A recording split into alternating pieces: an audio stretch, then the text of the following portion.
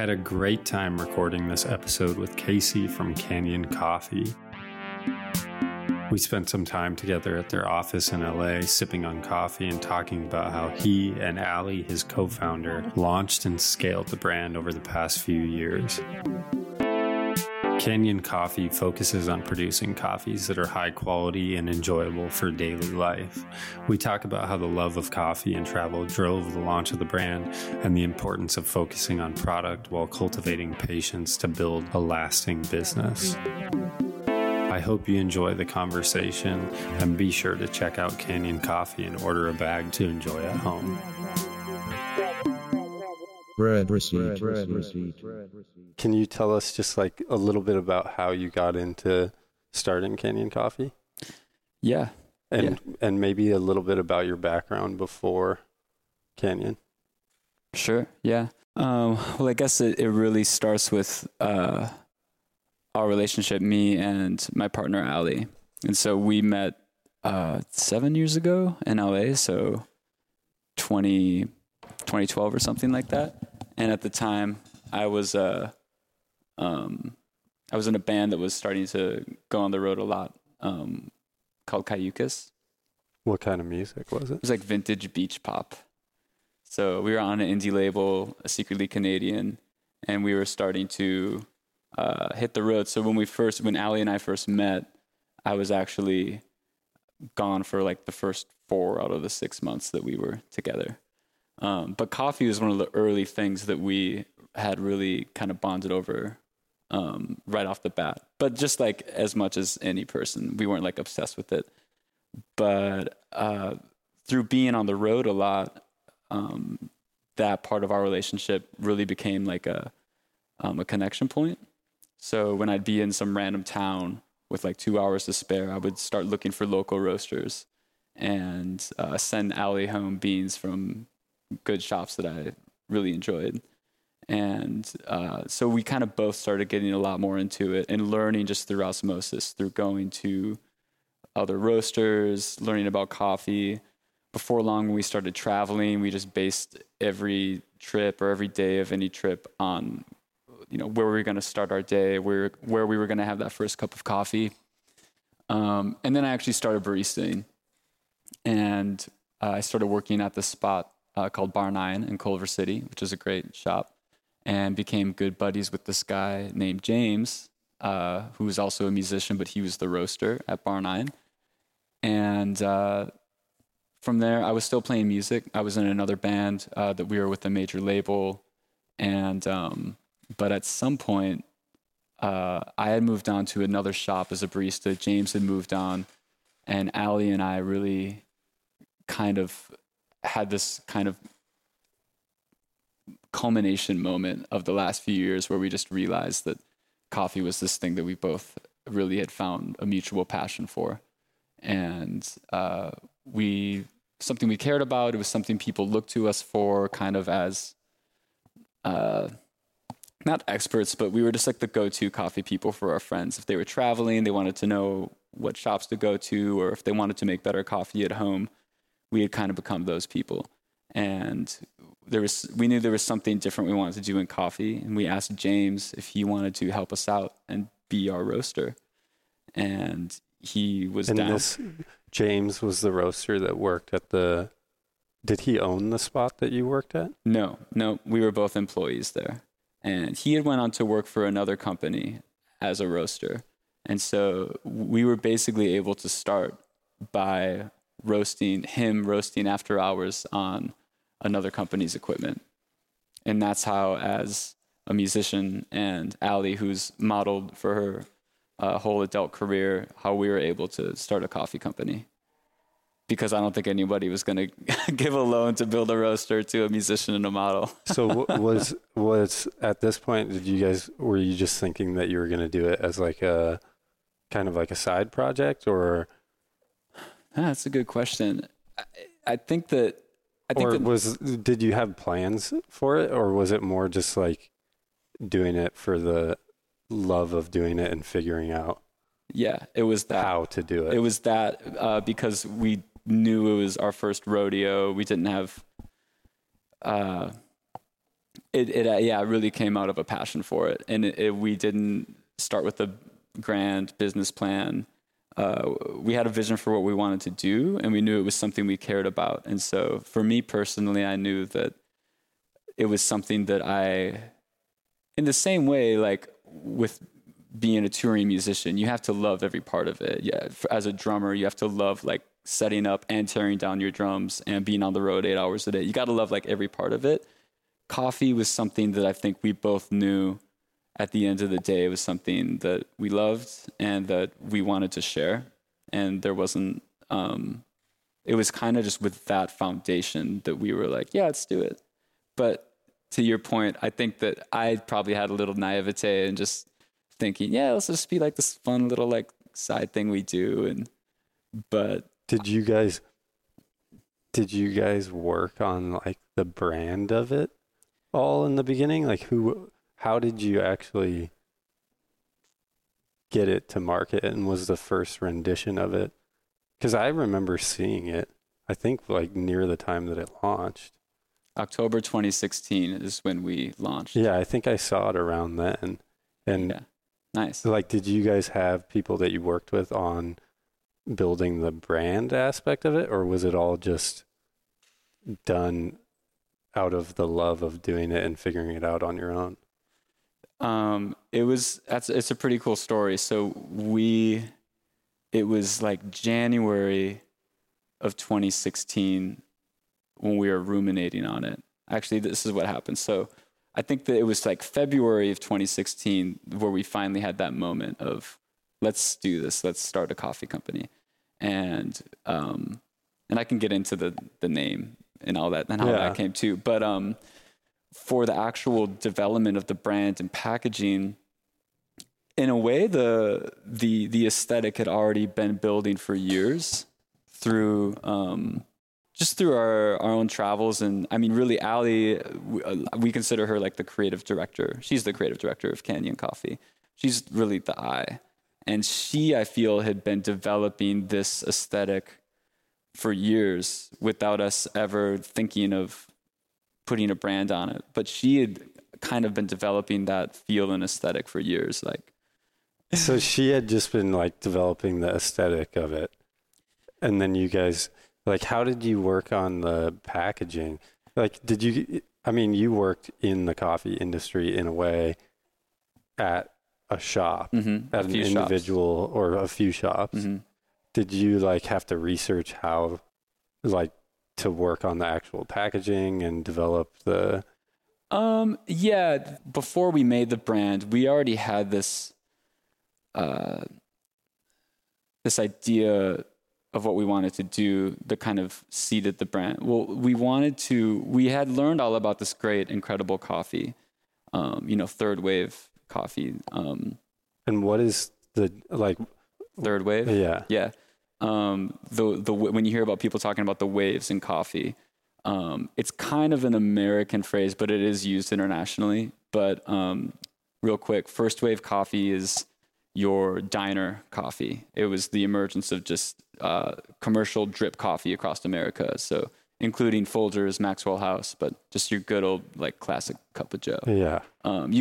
Present day, you could think Dunkin' Donuts, McDonald's, I guess, as like, that's your first wave coffee. Second wave was the emergence of Italian style espresso. So that's when lattes, cappuccinos started making their way across America. And companies like Peet's and Starbucks are really kind of viewed as the heralds of that wave. It's also, when I think of second wave indie shops, I think of like overstuffed couches and open mic nights and like really cozy vibes, but not necessarily great coffee. They usually have names like Latte Da and, that kind of thing. And then third wave kind of was born in the 90s. And that was the real kind of artisanal, who's growing this, like tracing the coffee from the hands of the farmers to the hands of the barista. And so brands like Stumptown, Intelligentsia, Counterculture on the East Coast, are kind of viewed, those are a few examples of brands that kind of pioneered third wave coffee. beginning in the 90s. But it's just been going since then. So of course people today are talking about fourth wave coffee, which is actually like, I don't use that term for ourselves, but people usually talk about the hospitality component being what makes something fourth wave. Hospitality in what way? Like the way that you serve? Yeah. Kind of like how the it's experience delivered. around. Yeah. So, and that's where, and this goes back now to when being fans of coffee, we felt that there was a lot of incredible coffee out there. But that not everyone, like almost all of our friends drink coffee, but a lot of what we were learning about and experiencing was like over people's heads. It wasn't, not everyone wanted that kind of amazing experience that you can get at, next level shops on a daily basis for their morning cup of coffee. Like for example, there are you can get really exquisite, weird, natural processed coffees that taste like blueberries, which is a really cool thing to experience and taste. But we just noticed that, we were trying to share these coffees with people. And for a lot of people, it was like too big a stretch.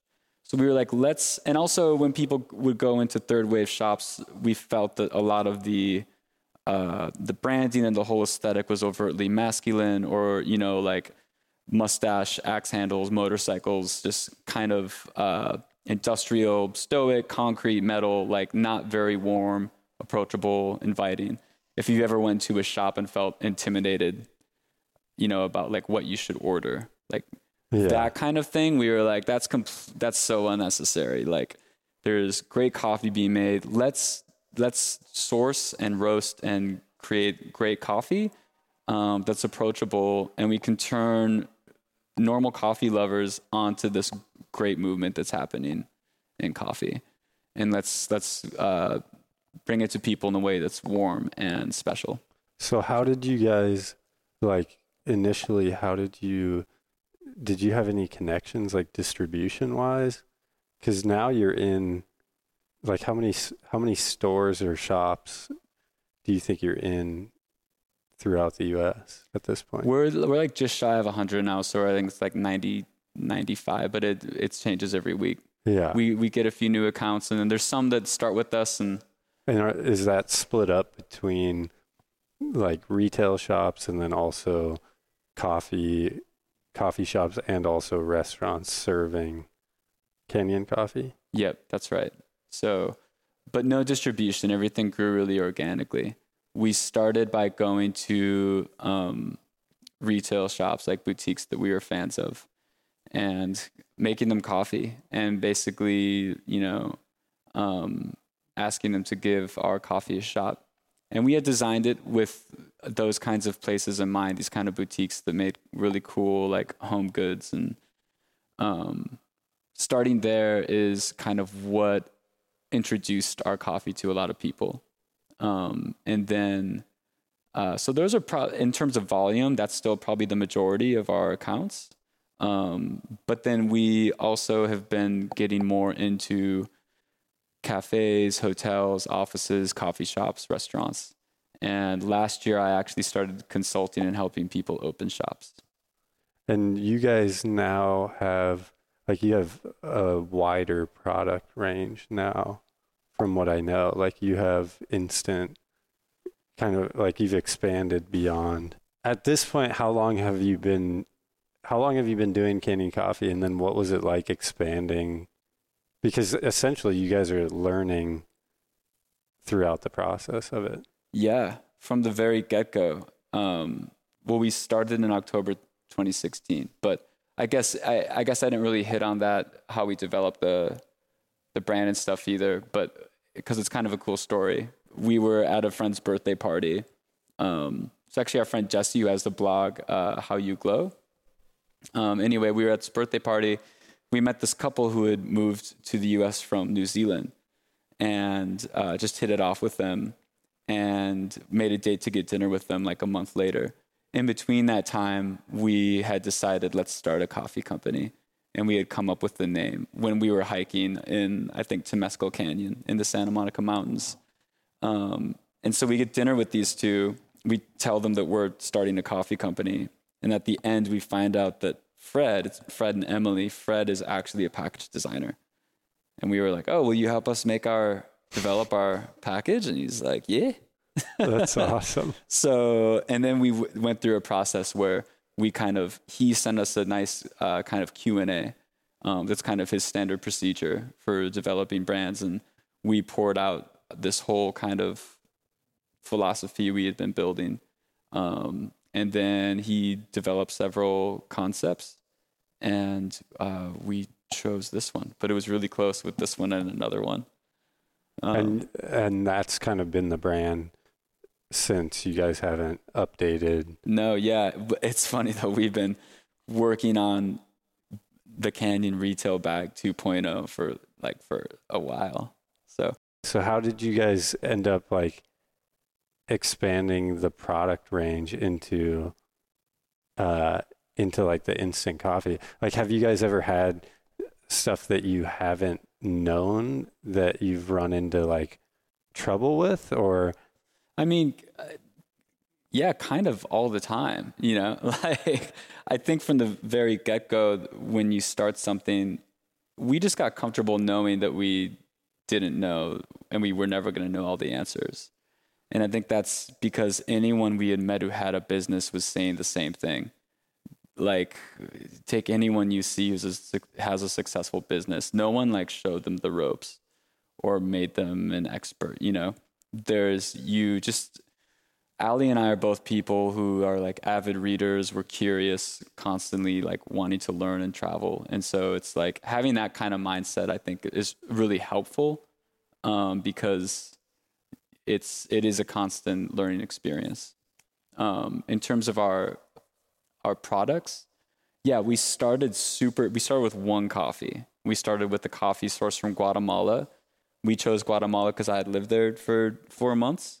So it was a place we actually had some connection to. And we started with one coffee because we just wanted to start as basic and as simple as possible to learn the ropes of wholesaling, because we weren't banking on direct to consumer online sales. How did you originally do you guys travel? Do you guys ever travel to the places for our coffees? Yeah. So I like to go and meet farmers after we've already been buying coffee from them. That's probably a super fun experience. It's great. Yeah, I've met farmers we've bought from in Guatemala, and I've just felt, because I've also met farmers that we haven't bought from. We don't try to project any kind of myth that we're out there finding these great coffees, because to me it's a disservice to people who have been building relationships, helping farmers achieve financial independence for decades, since, like the 90s. And if I were to go and find a farm in Oaxaca or Uganda, even if I'm like, I want to buy your entire harvest, I don't have an international logistics company. So I need to work with a company who has that supply chain set up and get my coffee into a shipping container to get to out on the ocean to Oakland so that I can bring it down to our roastery and roast it. So the way that we source coffees is through import companies, which enables us to basically source from around the world and tap into work that importers have already been doing to help the farmers, achieve a better price for their coffee and better livelihoods. Because it's tough being a farmer. Yeah. Even if you're an American farmer, it's a grind. Yeah. So I feel like you guys, from the outside looking in, you guys have done a really good job of taking the time to build a very respected brand. It feels like everything that you've done is very organic. Thanks. How do you guys think about growing the business, or do you know what I mean? Yeah, because everything has come about so organically. Yeah. We've always had a vision to grow. I mean, we started with a strategy that I kind of shed a little light on before in terms of how we got it out there. But you mean with the more targeting boutiques that exactly. You guys love? For sure. I mean, especially I feel that the brand, living in Los Angeles has really shaped so much of the brand and what it is. And part of that is just the hustle that's required to afford to live in LA. And so that's been a real driving motivator, because we had to get this business to a place where it could support people to live here. And so while it started, before it started, it was like, yeah, we're just going to like see if people like this. It quickly turns into like, all right, how are we going to sustain and also how are we going to keep up with this growth? People do want this. How are we going to, continue to keep this growth rate that we're on? You need to be profitable, but then you need to invest everything you make right back into the company. And so you quickly need to establish like, where are we going? For us, traveling, it sounds crazy, but it's always been a part of our brand. It was something else besides coffee that Allie and I really bonded over. And it's something that when we started Canyon, we thought, we don't want to start something that's going to inhibit us from doing what we love, which is travel. That's why we didn't start with the shop, because as a barista, I know how much work it takes to run a shop. And so that's why we wanted to start selling wholesale and retail coffee. But getting out of town, getting out of our house, traveling gives us the space and distance from the day to day. And that's how we chart our course. That's pretty much it. Like, you mean in the sense like when you, I feel like I'm kind of similar in a certain way. Like, you mean when you travel, it allows you to like detach from what you do on a daily basis, that you can actually like take time to plan and be separated enough from things that it gives you like a clear perspective on what you actually want to do, instead of just getting caught up in what you are doing. Yeah, absolutely. So a good example is there's always opportunities coming in, and or ideas for things you can do. So getting a coffee trailer is an example where there's been multiple times where we saw like a mobile trailer or we offered one. And when we get opportunities, you have to learn how to say no to a lot of things. But then every once in a while, there's things that come through and you're sifting through and you're like, okay, this could actually be something. And with the coffee trailer in particular, we were so close to buying one and making that a part of our business because it checked so many boxes, we could, just for visibility, for ease of mobile events, for revenue source, doing private events, being able to pop up anywhere. We were really close, but then just getting space away from the day-to-day, even if you're just doing like a hike, you're just turning off from work for a while and getting that space helps us get to the point where we're like, actually, no, you know what? We don't have a place to park it. We don't want to invest in that. I want to keep my weekends. I don't want to be out every weekend doing coffee for weddings to make this profitable, this trailer thing, we do that, we have mobile coffee, but we found other ways to do it because with that distance, we're like, actually, that's not where we want to go. And then every time that you say no to something, it also is valuable as saying yes to things. Our longer term vision has been to, we want to grow this, and I really want to be a company that can be proud of the livelihoods that we're creating for people involved, for people to have the association with the brand that's just positive. I know from the people that we sell coffee to and have made relationships with that we've really kind of succeeded in helping some people make their days more special. And that's kind of what it's all about. And so if we can keep that at the focus as the focal point, but continue to get it to a place where we can support a bigger team and have physical spaces that people can come and experience, have our own roastery someday, that's kind of what's next. Yeah. Do you see yourself, like coffee, there's so many avenues. I feel like other businesses, there's less avenues of distribution. Like for you guys, you have so many ways that you can go about growing things. Do you see like the retail aspect or the wholesale aspect of it still being a big avenue of how you get the brand out there and introduce it to more people in terms of like selling to boutiques and, because like coffee, I'm also somewhat assuming, but coffee, you can own your own coffee shops. You can sell to wholesale, like fashion boutiques, like you were saying. Mm-hmm. You could sell to other coffee shops that are not owned by you.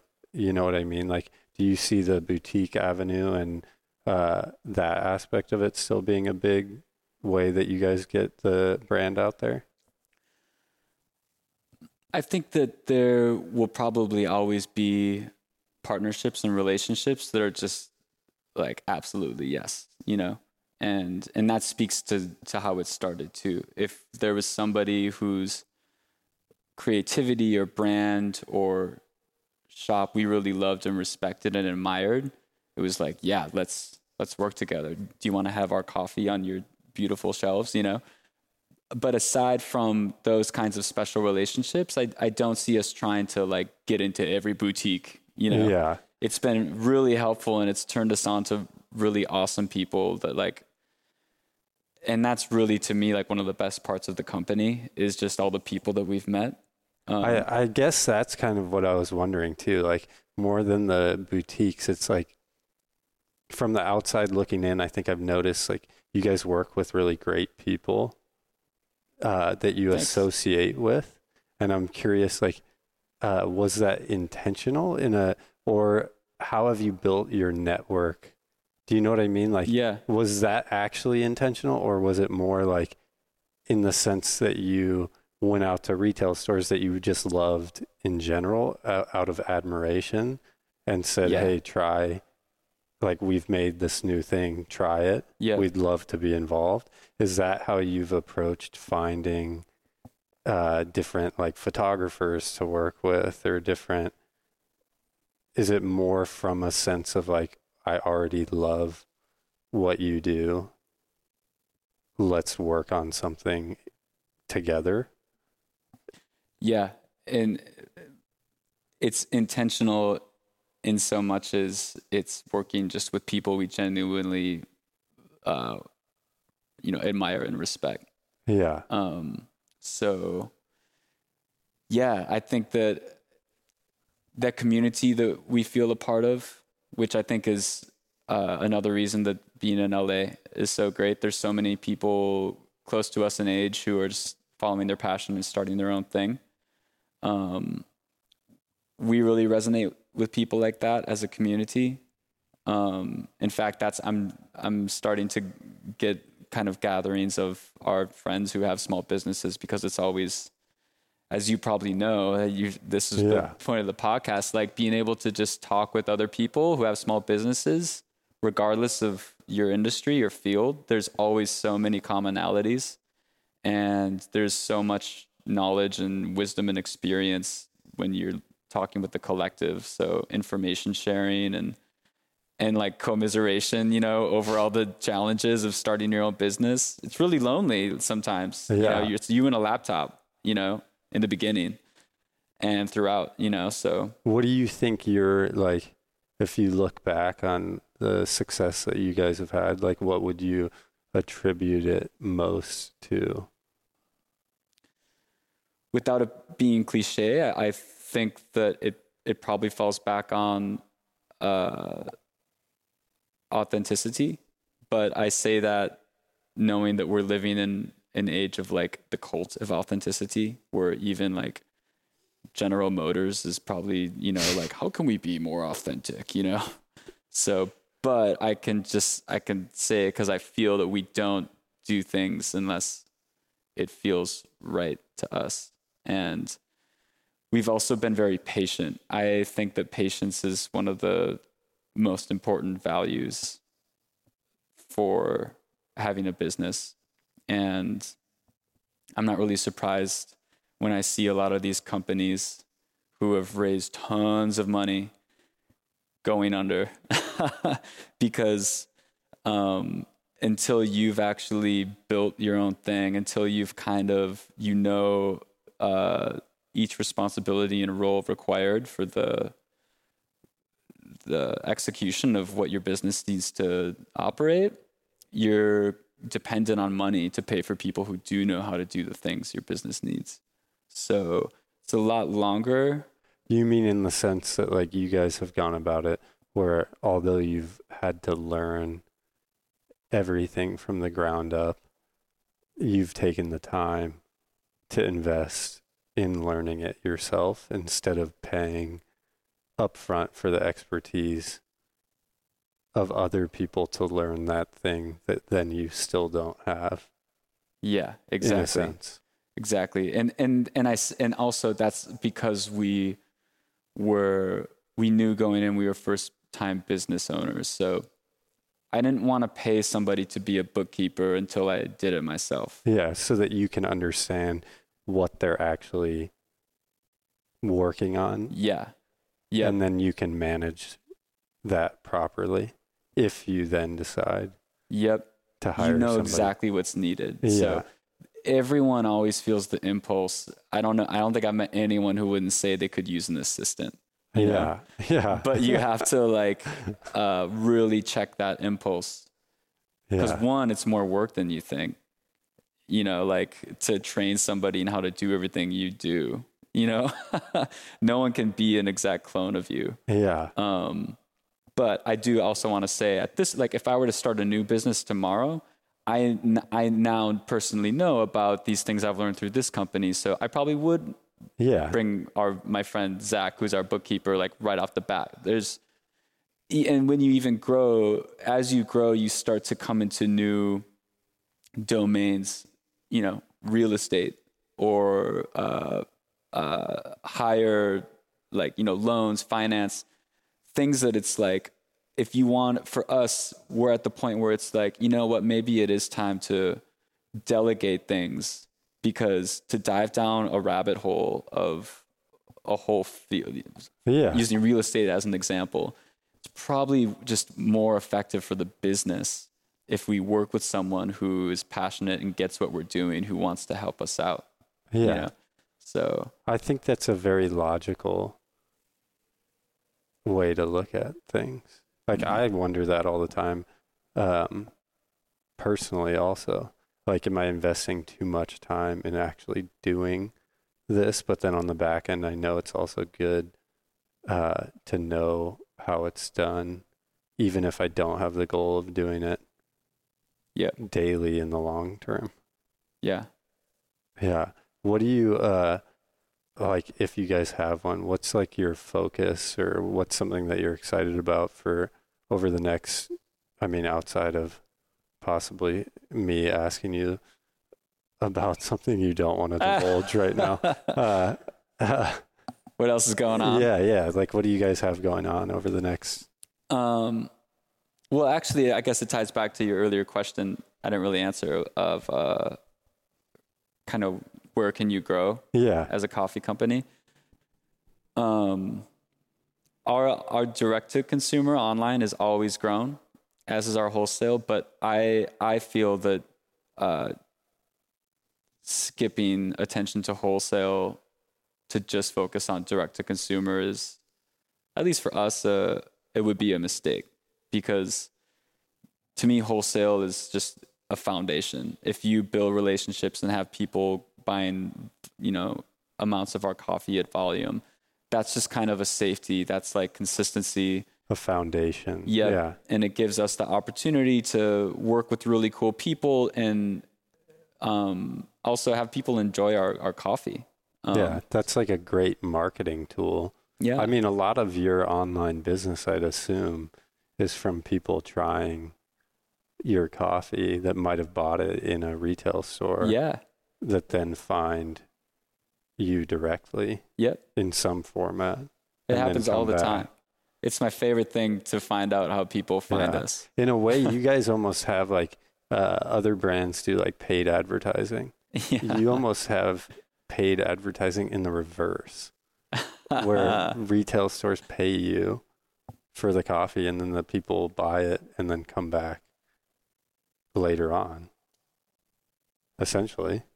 Not that it was not to say it wasn't like nefarious. Yeah. It's not nefarious. It's really, I was just with my friend Kenny. She owns this company called Shelter Social Club. And so they have hotels around Southern California, the Rancho Inn in Ojai, the Alamo Motel in Los Alamos. They have a few in Santa Barbara and Ojai and Palm Springs. I might have left the one in Palm Springs, but we were talking about like just the community of small businesses, and there's such a willingness to help each other. And so the people whose businesses involve spaces like hers, it's a hotel. She loves using her spaces to showcase the art and the products of the people that she knows who have companies, the artists and people like us. So it's a mutual thing. I just feel lucky that people who put in the sweat and love into opening stores like boutiques, find value in our coffee and want to share it with their customers. Because when people find it at these places, they're usually, it's not like a bright ultraviolet lit, grocery store that they're just pulling it off the shelf, and it's a special place. And so that's their first interaction with it. And we've had people who start coffee subscriptions who had our coffee, at a hotel in Santa Fe and had a great experience with it. And now they get our coffee because it reminds them of their vacation, So. Are you guys working on any like new product that you're excited about? Well, I'd say like the instant coffee has probably been like the biggest new thing that we've done. And we're still like, there's so many opportunities and things we can do with it. And so, the day-to-day for us is there's almost always new business coming in, kind of organically, which is really fun.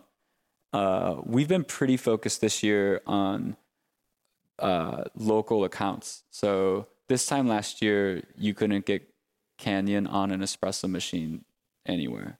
And now there's 4 places around LA that you can, about to be 5, as well as spots in Big Sur and Salt Lake City, and also New York and Nashville. And so those kinds of wholesale relationships take a lot of time. A lot of times we're helping people design and build out and set up their space. We help people hire because we care about the entire outcome. What's that? I said you care about the outcome. Yep. Because they're serving. Yeah. Yeah, it's I think it's something different we do, That's so interesting that you guys for those relationships that you're helping them essentially like build their store in order to also highlight what you do. Yeah. Yep. And it's kind of for me, I would never know that. Yeah. You know what I mean? From the outside, I wouldn't expect like you as a coffee company to go to the length of like ensuring that your product is tasted or like experienced in the way that it should be. Like right. That's a pretty far extent to go. Yeah. But it's so important. If you want people especially as a new company, but throughout, if people go and have a bad experience with our coffee, it takes one bad batch, one bad espresso by one barista in one shop for someone to be like, Canyon coffee sucks, and then that's just it for that. So we know that like an advantage we have is our coffee's really consistent. We're able to develop profiles for our coffee, and doesn't just vary week to week. So we feel that it takes someone like 3 interactions in like at least 4 months to be solidly like, I'm into Canyon coffee. You got to have it a few times, and it has to be really good a couple times before someone's like, that coffee's always good, you know? Yeah. But yeah, also helping people open restaurants and coffee shops is also kind of a byproduct of just how competitive wholesale coffee is. Other people are doing that, and we're competing with the big guys who will just give a company an espresso machine and a grinder, which is like a $20,000 investment. And so to compete with that, you know, we just really had to go back to like, what is it that we can offer? Because we don't have money like that, but we have an approach to hospitality, and we have experience in the hospitality world. I remember sweeping, mopping in shops and just being like, God, whoever built this, I cannot mop under there. This is so stupid. And it's always dirty down there because they built it this way. You know, I was always thinking about that stuff when I was a barista. And so now I bring those things to people when I consult them on their shops. I feel like you've given us a good, like, full picture of how you've built the business. Is there anything else you would like, I don't know, like you wish you knew like back when you guys started, or that you would have approached differently? Like the patience thing is like so important, but also so hard to learn. You know what I mean? When I was new to LA, I got placed out here for a job, and then I was 23, it was 2011. And I was like, people just move out here for like music, you know, because I grew up in Minnesota. People don't really do that, you know? And so I left my job to see if I could make it in the arts, basically, if I could make a living off of it. And I wrote on a piece of paper, it came out of like journaling one day, but I wrote patience, persistence, perseverance. I wasn't trying to make an alliteration, but I still kind of live by those 3. So, it's similar to music. I don't think that starting your own business is for everybody. I think it takes grit too. Unless you I think that it's really important to have another gig, or like I did freelance search engine optimization I still help people with it. But when you start a company, you're kind of treating it like your baby until it's really just on its own legs. And so that takes a lot of dedication, and sometimes putting your company like first, you know. And then as you grow it and develop it, you're also like, all right, you need to find that elusive work-life balance thing we talk about. But doing that, to me, that's the art of it all. Is the balance of it. Yeah. And also remembering that we created this, it's serving people, but we also created this to serve us. And so if you're not living the life that you want to have every day, and you think it's because of this thing you've created, then you have the power and you have the obligation to change it to fit what you need. Totally. Yeah. There was a long time when I was waking up and starting work at 7 a.m. and I'd go till, late at night, like every day. And it was only at some point that it's like, I pretty much do a 9 to 5 now. Just because it's to have that kind of balance. When you have your own business, you can always find more stuff to work on. Yeah. Always. Like you can work without stopping because there's always stuff to do. But at some point you just like have to shut your computer and go and do something completely unrelated. Yeah. For the longevity of it. Yeah. Well, thank you for taking the time. We'll enjoy our coffee now. Yeah, it's probably cold by now. I gotta whip up another batch. Red Receipt is a podcast by Antidote. End-to-end email and SMS marketing that sells more. Did you know the average ROI for email marketing is 4,300%? What we do and say every day counts more. Elevate your brand to a higher state through beautiful and effective email and SMS marketing. We handle it all: strategy, copywriting, design, and reporting, delivering world-class results without breaking the bank. We're an extension of your team, extended family, really. You can find us at www.antidote.email and email us at hi@antidote.email. Thanks for tuning in, and we'll see you on the next episode.